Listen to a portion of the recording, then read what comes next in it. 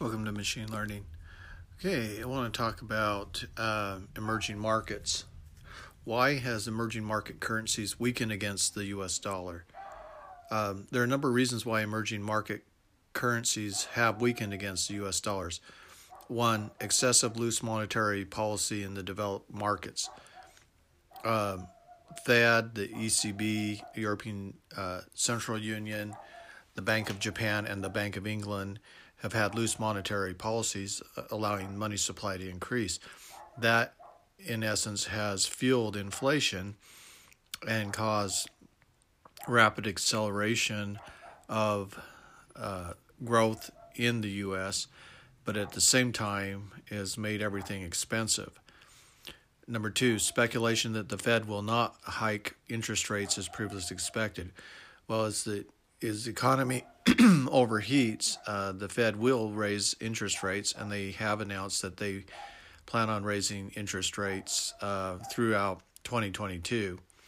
So we will see higher interest rates, and money will become more expensive. Now, what will be the impact on emerging markets? I think the emerging markets will get hit pretty hard. Emerging markets economies are slowing down. China is slowing down. Brazil and Russia and India are slowing down. This will lead to a slowdown in the global economy and put a downward pressure on the U.S. dollar. And as you see the dollar depreciating, you don't plan on expecting to see other currencies appreciating against the dollar rapidly. I think if the dollar starts to depreciate against other currencies, you can see the return of deflation economics. Emerging market economies are a lot more sensitive to a depreciating dollar than the developing market economies. Wall Street Journal said, one of the most interesting questions in the current global market environment is why emerging market currencies, which are down year to date and have been hit especially hard in the past while, the dollar has appreciated against every G10 currency except the Japanese yen. The answer is most emerging currencies are much more sensitive to the dollar than advanced currencies.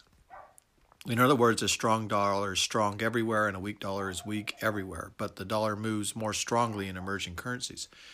So, yeah, and that movement can be negative or positive. Money can be flowing in fast into emerging economies, and money can be flowing out, depending on the mood of the economy and investors.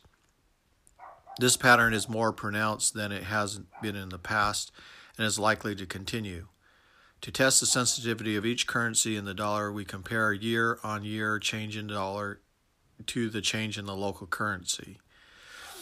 Okay, so that's how you could do it. So we can compare the Mexican peso's change to the dollar's change, appreciation. We can compare the Brazilian real, the Russian ruble, and Indian rupee.